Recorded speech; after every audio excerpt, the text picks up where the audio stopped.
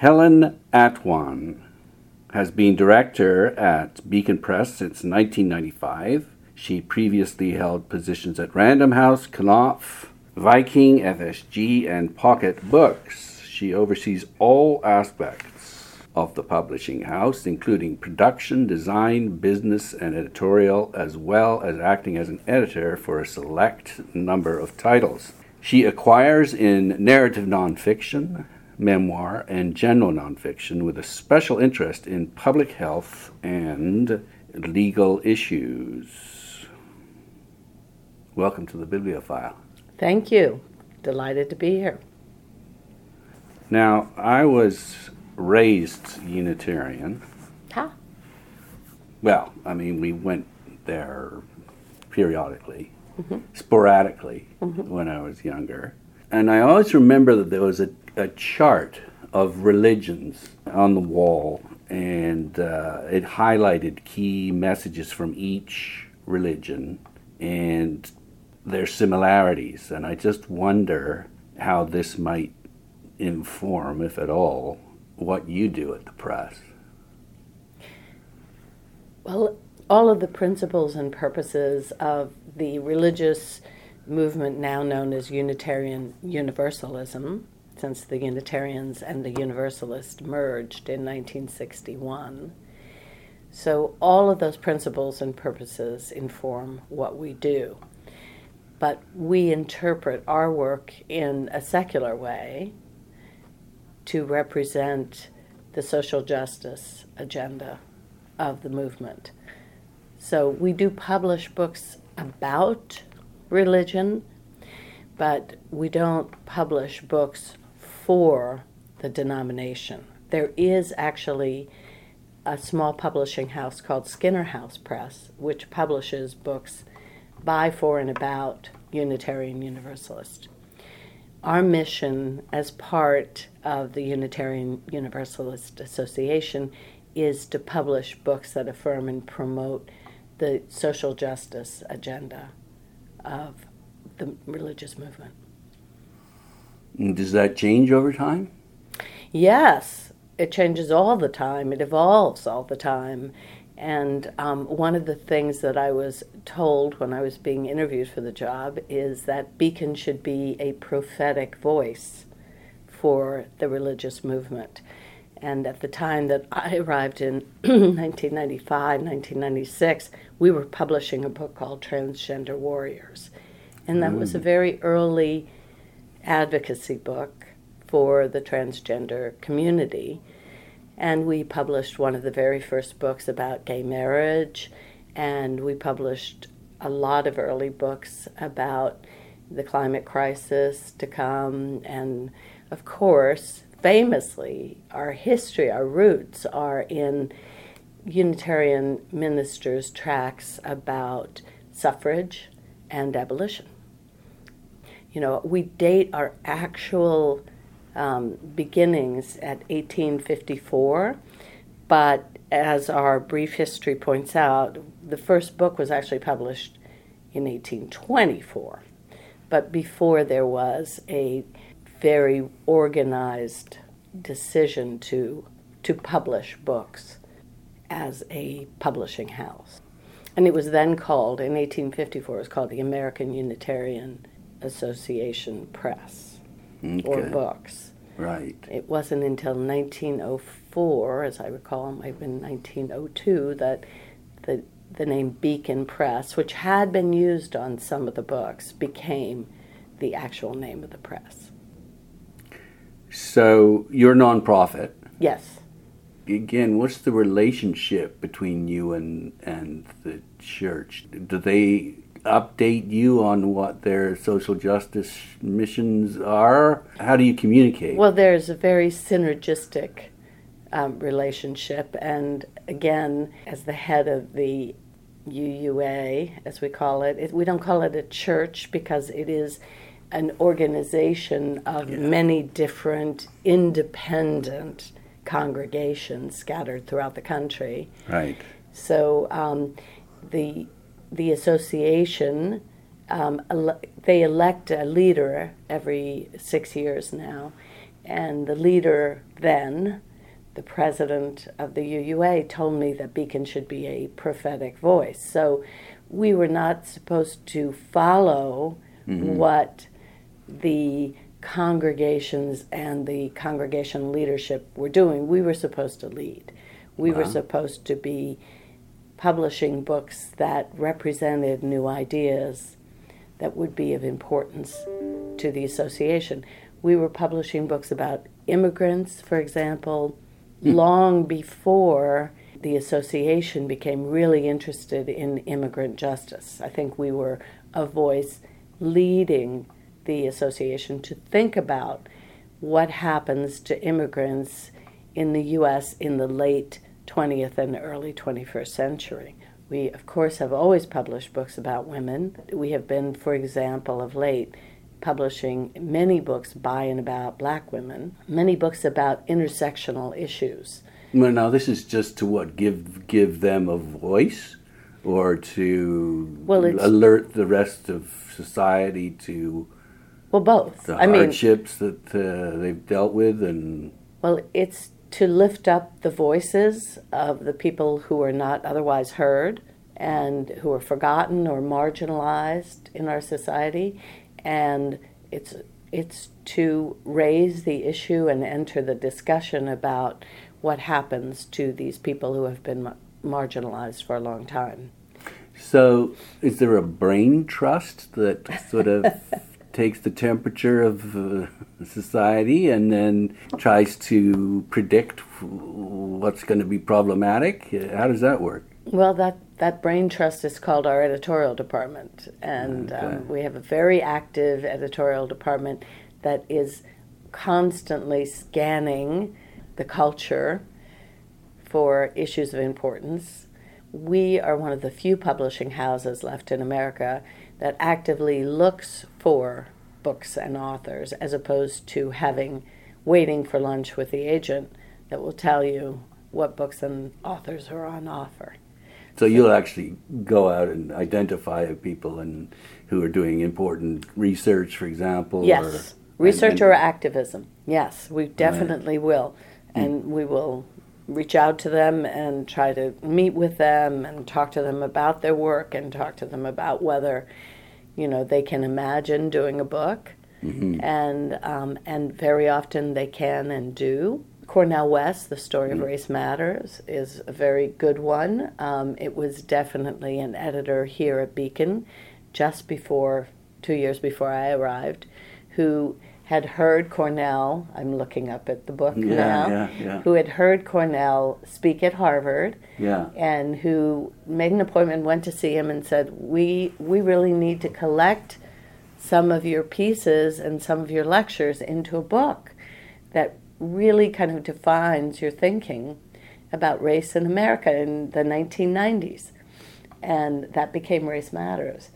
And I remember at that time, I did not work at Beacon. I worked at Farrar, Straus and Giroux. Right. But Farrar, Straus and Giroux distributed Beacon books.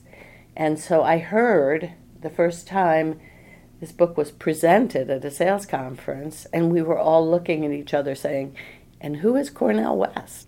I see you've got Paul Robeson up there, too. Here I stand. Now, when was that published? That was in the 50s. I'm going to take a minute and go look. Because he was big in the 30s. Yes, but I think this was later. Yeah, it looks like it's a bit later. Yeah. If it's the first edition. It was first published in 1958. Yeah, he was a fascinating character. Yes, of course. But that is part of the legacy of the prophetic voice of Beacon in finding activists who really took a stand in the community and really giving them a forum to speak. And more, that's not just in the book, but now it's all over the media and social media.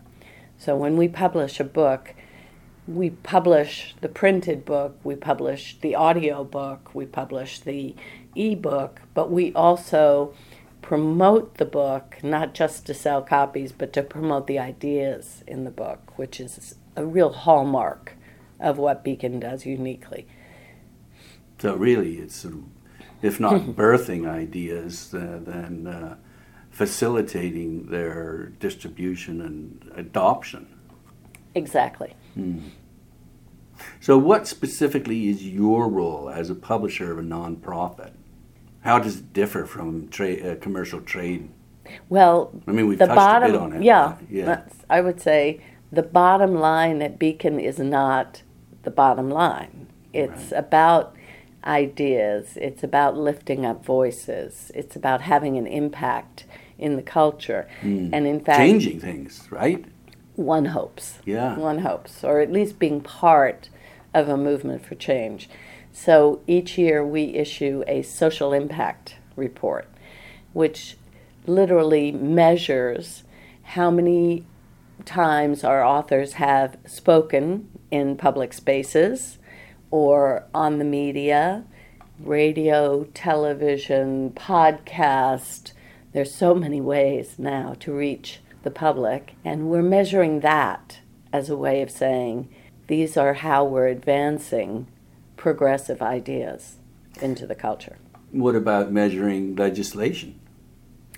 Well, we're proud to have had some of our books read from the floor of Congress, but we actual always change, in laws. We don't lobby Congress, of course, but we do hope that the books that we publish, which we of course send to legislators, will have an impact and will inform. In fact, we have a book I'm working on right now. We hope will inform the platforms of some of the candidates for president. Yeah. So it's an important time, isn't it? Yes. And it's an important time to make sure that the candidates themselves, and more importantly probably their staff, their policy staff, are aware of some of the more progressive ideas that our authors are trying to introduce into the platforms of candidates, both for the White House and for the legislatures.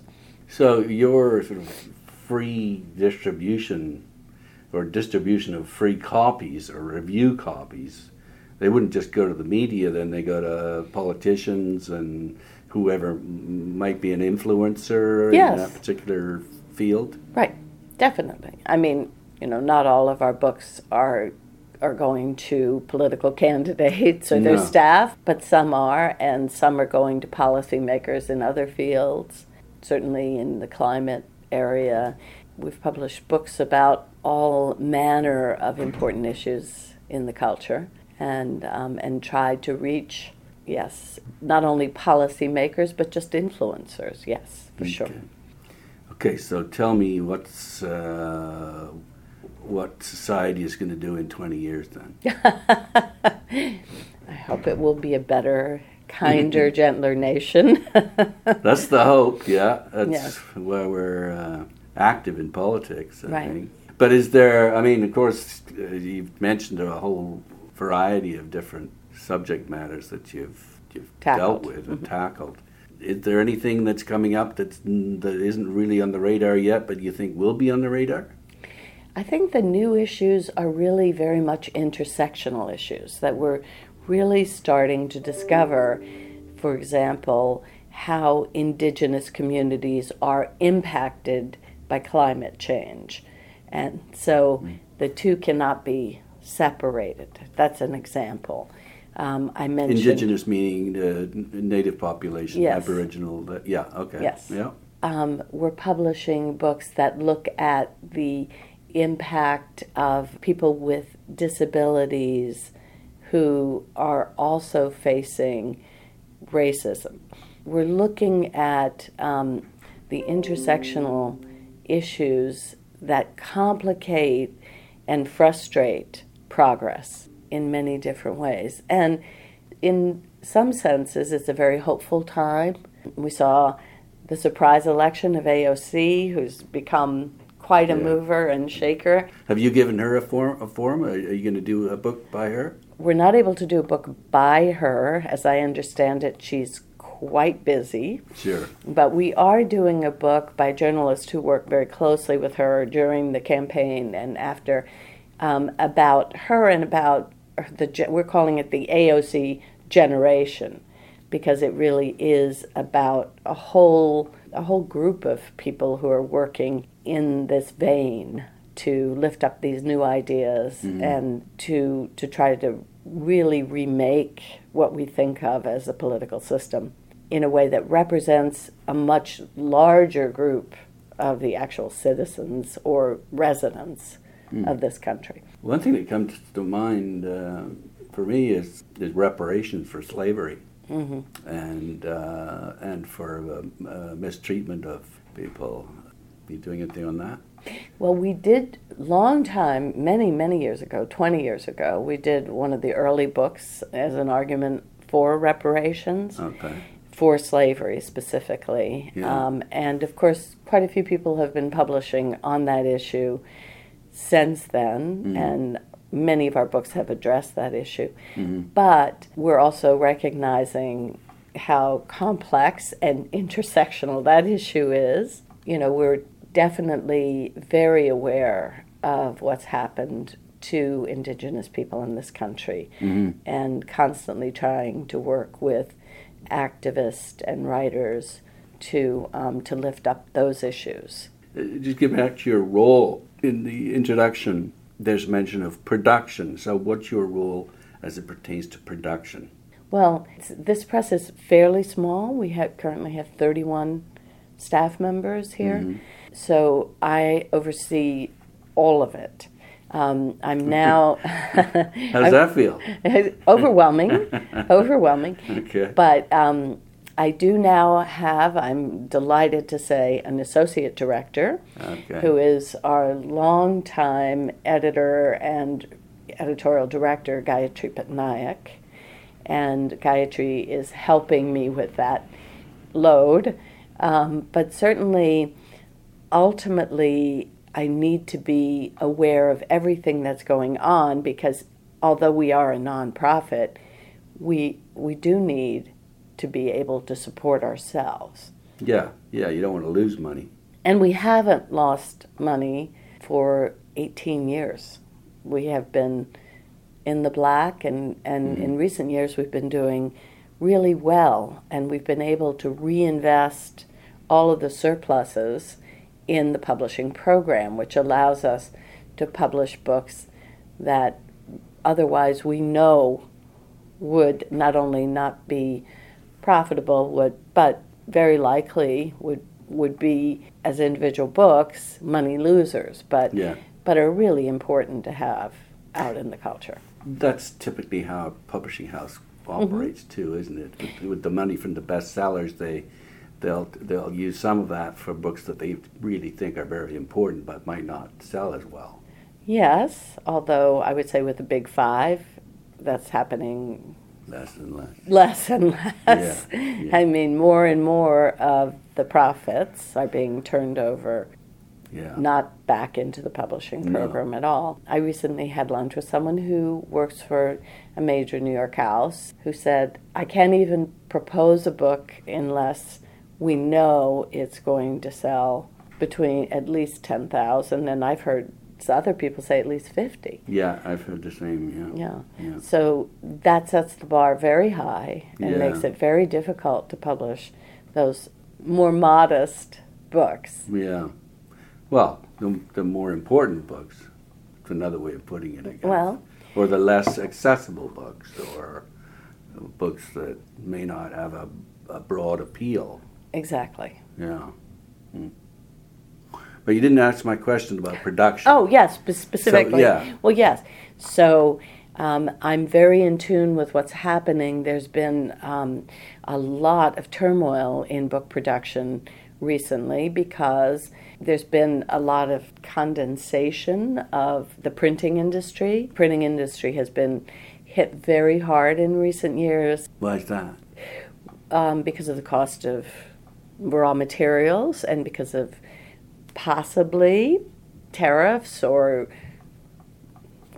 threatened tariffs, and it's become on what, paper, for example? Yes. Coming in? Yes, or goods that will be made into paper. This is all in the zeitgeist. How much of it is real is very hard to tell. They're using that as but the consolidation, excuse to put the prices up? Is that it? Well, they're consolidating and looking at what is most profitable. And right now, printing boxes is much more profitable than printing books. And Amazon is going through so many damn boxes.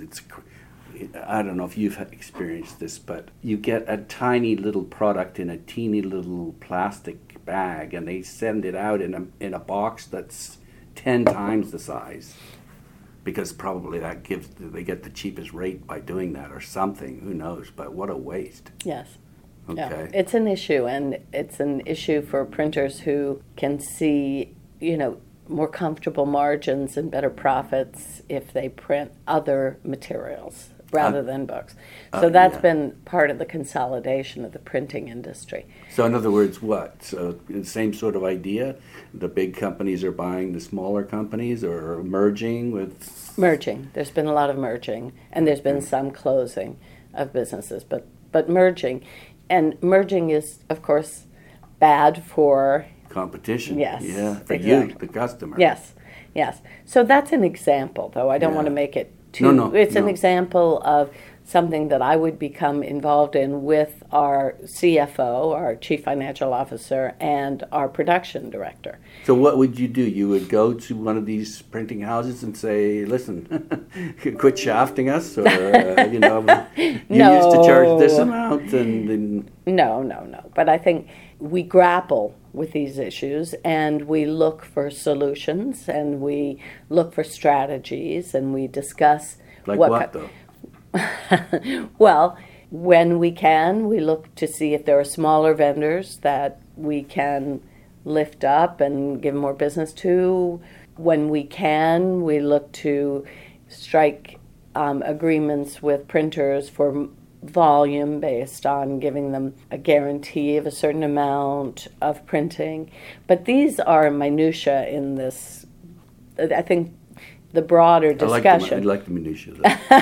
This is a podcast about books and publishing and how they're made and how they're written and how they're collected and you name it. But, for example, who's your favorite printer? Oh, I really can't say that. Okay. No, I mean... Or not favorite, but...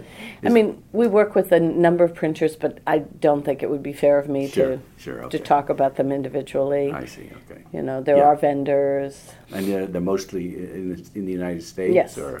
I see, okay. Yeah. Okay. Anything else on production? I think like everybody, we're looking to produce the best possible looking books and yet keep them within reason. I mean, there's a huge amount of pressure on price, as you probably know. Yeah. I mean... The price of the book. The price. So you the sell price the point book. Of the, yeah, okay. Well, the list price of the book is all important. Yeah. And discounting, of course, undercuts independence. We're very, very interested in supporting independent booksellers in every possible way. Yeah. Not to say that, of course, we don't deal with the chains and the online retailers. Of course we do, but we would like to support independent booksellers to whatever extent we can. Yeah. Price point is problematic, and there's a lot of price resistance in the book industry.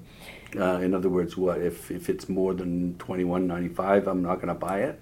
Or yes, these days probably more like if it's more than $25.95, I'm not going to buy it. Or if there are 3, memoirs that I've heard of recently that I really want to read, maybe you buy the one that has the lowest price point. I mean, retailers certainly believe that.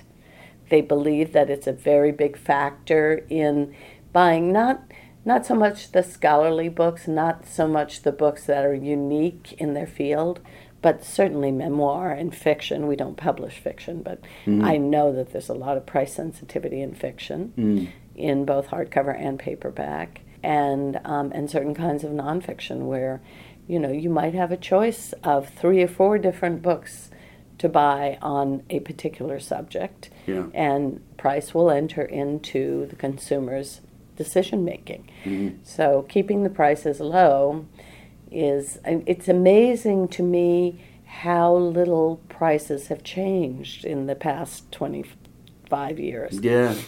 Movie prices have gone crazy. Yeah, flight prices haven't been that bad. Depends. But I noticed you've got all sorts of different types of books here. So Yes. do you mostly go out with paperback first, or do you go out with hardback first and then paperback, or it just depends on the title, or what? It depends on the title, but I would say we're still publishing probably 75% of our books originally in hardcover. Okay. And then issuing them in paperback about a year later. That's from the majority of our books. Some we do as paperback original, Mm-hmm. and occasionally we do something special like a paper over boards book or some special treatment on a book. But the vast majority of our books follow that pattern, which is kind of traditional in book publishing. And it works for you. For the most part, because we do grab the library sales, we grab the people who have to have the book the minute it's out. They need it for whatever reason, personal or professional. And then we have another life in paperback. It's very important to Beacon to try to keep books in print and active as long as we possibly can. Okay. And we have an extensive backlist, and we try to keep as many of those books in print as we can for as long as we can. Yeah, I see James Baldwin here. Yeah. Right. That book has never been out of print.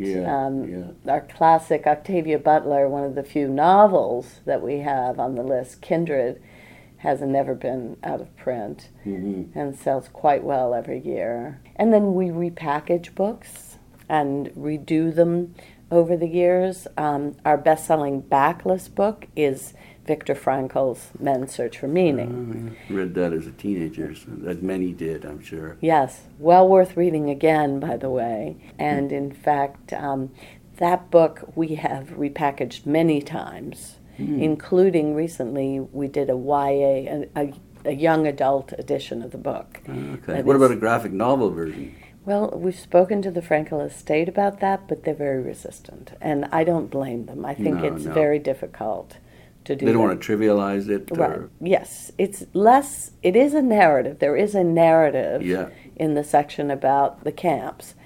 But it is also very, very much a philosophical, psychological, intellectual book. And to try to reduce it to graphics would be very challenging. I don't know that it's impossible, and I would welcome the chance to try. Well, I think of Mouse, and yes, of course, same topic, thereabouts. Yes. What about graphic novels? Are you into that at all, or? We have dipped toes into graphics. You won't find them up there, but we have dipped our toes into graphic books. Every once in a while, we seriously consider doing another, but there are so many houses that are dedicated, drawn in quarterly, and so many other houses that are very good at graphic and know what they're doing and do it well, that it doesn't really seem to be our bailiwick. Okay. We talked about production design and editorial design. How much input do you have on does it have to go through you say yes or no to the cover?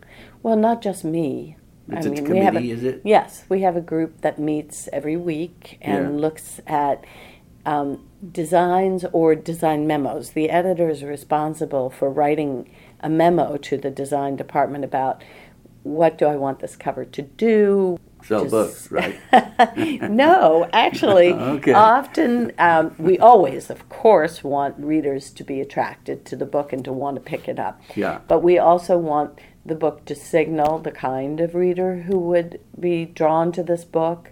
We want it to signal what kind of perspective the author has in this book. We want it to, memorably, one of my former design directors, who was a very talented woman, said, a cover has to be a poster for the book, the same way a movie poster functions, which is to say, we cannot put everything that's in the book on the cover. That's never going to happen. But give us something that signals what's in the book, what you might find here, and who should be reading it. So that is the function of the design department. We currently have 2 people, a creative director and a senior designer. They're both immensely talented, and they do a lot of design work. Mostly covers, but sometimes interiors, and sometimes they do some promotional materials for us.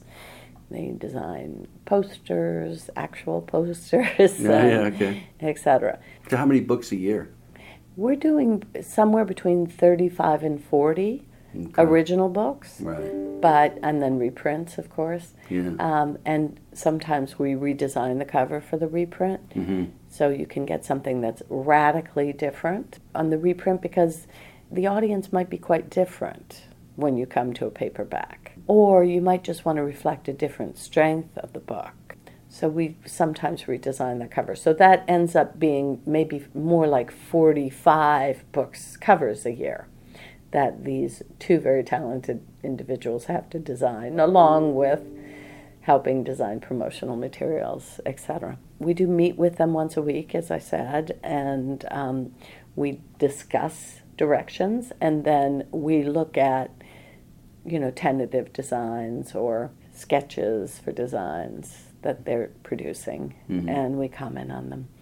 So a similar process for editorial, or? Very different. The editorial team also meets once a week. It's a larger team.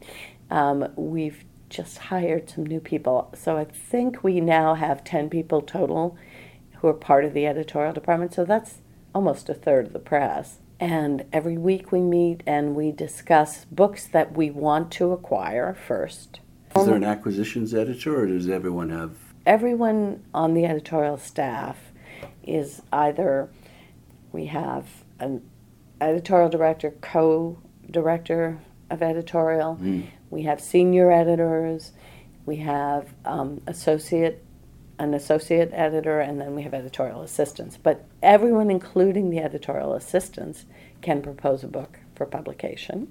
So at the point where we're ready to actually make the decision as a group that we want to acquire a book, then we invite our marketing director and our publicity director to come into the meeting to comment on what they think the potential is of the book, because that will inform not whether we decide to offer on the book or not, but how much we decide to offer. Because we always want to be offering something that is reasonable for a mission-driven nonprofit press. So we're not going to be offering, as commercial presses do, hundreds of thousands of dollars for books. And we're talking advances here. Advance, yes. Advance against royalties, of course. Yeah. So then we assign 2 people to respond from editorial, to respond directly to the editor who's proposing the book. And those editors have carefully read the proposal and sample materials and maybe watched some videos online or looked at the competing books or read up on it. And they give thoughtful replies, and then everyone is invited to join the discussion. And we come up with, number 1, a decision. Do we really want to offer on this book? And number 2, what would be the right offer to make? Does it vary? Yes, it varies. A lot? From what to what? From our most modest offer would be probably $8,000 advance. Okay. And, we can and do go much higher when we have a book that we know will do very well in the marketplace.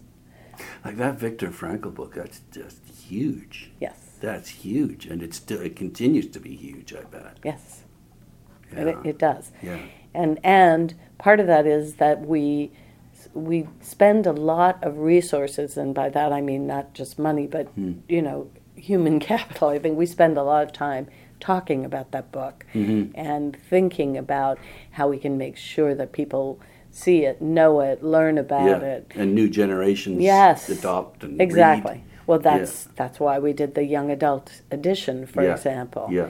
And we got a very prominent writer for young adults to do an introduction to it. So we're trying to constantly make sure that people understand that this is a very important book that has a lot to say to the 21st century. Yeah. We talked about the role of the press. We talked about your role. Anything else that you do that we haven't touched on? That's a good question. It feels like we do so many different things. Legal issues you acquire in public health and legal issues, right? And other issues. I mean... But you also deal with legal issues as it pertains to the publishing house. Of course. Yeah, of course. Of course. Yeah. Like what? Like libel or... We haven't had much trouble with that. That's good. It's mostly agreements and managing contracts. And, you know, right now, one of the things that I'm most excited about and invested in is audiobooks. Yeah, such a huge growth area. Really too, big. Yeah. Very big growth area and very important. And to a press like ours, it's important in part because it makes books more accessible. Yeah. And we want books to be accessible. Yeah. It's also why we started. We started doing ebooks in 1999. That's before there was a Kindle. That was long before there was a Kindle. So we were doing ebooks that we couldn't really sell because there was not really a platform to sell them on. But I wanted to explore this and to see if it could be effective in the disability community, especially because it allows you to enlarge the type and to do some things that will help people who are visually impaired. And with the audio, of course, we have another range of outreach and a new audience. But also, the audiobook is just another way of getting people to read, you know. Yeah. So I think that's hugely important, and getting young people to read. So what's the process? Like, do you actually retain people to read the book, or you go to a company that does all this and you just oversee that? Both. You do both? We do both. Like, I guess you would suggest that the author themselves, in many cases, does the reading? We do sometimes, but not that often because, frankly, most authors are not really prepared and able to read their entire book in a way that is appealing to listeners. Okay. So for most of our authors, no. But for some exceptional authors, yes. And we have a studio in the building, and we do and have recorded, for example, the poets. Yeah. We do some poetry, and the poets would always read their books for audio, if at all possible. That is part of what they do, after all. When we have memoir, we try to have the author read if the author is able to. And the author needs to audition, both to understand what it's like to try to read your book aloud for an audience, and then just for someone who has an exceptional following and really feels like it's important. So for those authors, yes, we arrange to have the audio book recorded, and sometimes do it here if we can. For some others, we work with some independent narrators. We're very lucky, for example, to have Howard Zinn's son, Jeff Zinn, who's an actor and producer, and who does record some of our audiobooks and is a wonderful narrator. And then we do use a number of professional studios that give us auditions. So we will ask for 3 or 4 auditions. If none of those suit us or the author, then we ask for more auditions, and we keep going until we have the perfect reader for the book, because that's so important. And what criteria do you use for that, then? Well, I would say, you know it when you hear it. Right. It's just, I mean, I suppose if you hear the right one, you want to keep listening. That's probably part of it. Exactly. It has to be a voice that you think, I can listen to 10 hours of Yeah, this, that's right. or sometimes more. Yeah. And it has to be a voice that doesn't mimic the author's voice per se, but certainly matches the kind of voice that the author imagines for the book. Okay. So it can be complicated, but to me it's extremely rewarding. I'm really very proud to be in audio. Good. Yeah, I think it's a wonderful development. It's the human voice, listening to the human voice and storytelling is such an important part of our whole, existence as humans. Yes. So, what do you do to distribute this then? Is it all sold online or through your website or Amazon or what is it? Specifically the audiobooks or all of our lists? The audio. Actually, Penguin Random House Publishing Services, which is our distributor to the trade for our print books, also distributes our audiobooks. So we produce the audiobooks and then we send the files to Penguin Random House Publishing Services, and they distribute to anyone who retails audiobooks. But what are they? Is it like what is it? Is it like a CD or no? Although that's old technology, right? Right. They're digital files. They're digital files in various formats, depending on the vendor and what the vendor requests. It's the same with ebooks. Ebooks are just digital files that get transferred. So it's online. It's not like a box that you send off. It's like it's online. That's true. Although we do also work with a vendor who produces physical CDs and even MP3s. So all of our books, all of our audio books are also available in physical CD and MP3 for the people who still want to listen that way, or for the libraries that still want to represent those physical objects in their collection. Okay. Although libraries more and more are actually loaning out the digital files. Right. There's a whole area of concern around that too, I think. Ebooks and audio and how that might impact from libraries, might impact the sales from publishers, but we won't get into that. Good. Just winding down then, the history of the firm of Beacon Press. It was Emerson's cousin? Yes.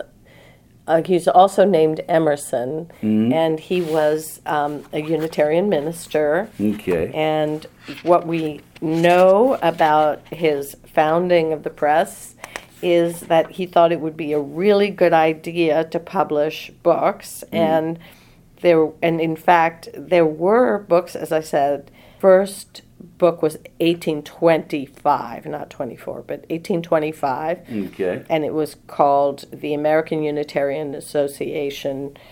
That was the year that the American Unitarian Association was formed and began publishing some tracts, probably is a better word for them. We have some of them, but not so many. Mm-hmm.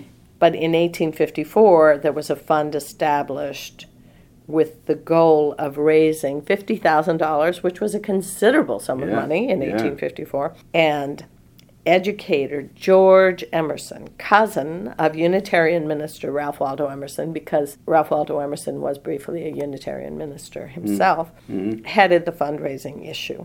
Okay. And there was actually a bookstore as well in the original days, but those were the origins of what is today Beacon Press. Now, over the years, are there any particular series or particularly beautiful or collectible books that you can bring our collectors up to speed on? Well, interesting that if you can see behind that cactus in the corner of my office, this was one of the few art books that Beacon ever did, and it's called Moments. It's big, isn't it? It's big, and it was a collection of the art of Corrida, who was actually a nun. And if you've passed the gas tank, the huge gas tank in Dorchester, if you go on the Southeast Expressway, you'll see that she didn't physically paint it, but she did the design for the painting of that object that was sitting there being extremely ugly until she painted it. So There's just one book? Or is there a series? Or? no, there was just the one book. And what year was that? Oh, give me a minute, I'll go look. Okay. It was long, obviously long before my time. I'll take a photograph of that, too. Okay. It has an introduction by Norman Cousins. Oh, yes, okay. I'm going to take yours, too. Can I take yours? Yeah, sure. Yeah, okay, great. Okay, great. And you wanted to take a photo of that? Yeah. Oh, you did already? No, I did want to. Yeah, maybe put it on a more neutral background. I think that would work better. Yeah, and one that doesn't reflect so much. Okay, any other books that, from a collector's standpoint, stand out for you? I can show you the original edition, yes. Those are some important books from our past. Oh, okay. The original incarnation of... Oh, this is Viktor Frankl, From Death Camp to Existentialism? It's Man's Search for Meaning. But when it was first published, it was called From the Death Camp to Existentialism. Oh, yes. Yeah, there's different... here we are. Herbert Marcuse, One-Dimensional Man, yeah. That's a huge book from our backlist. Right.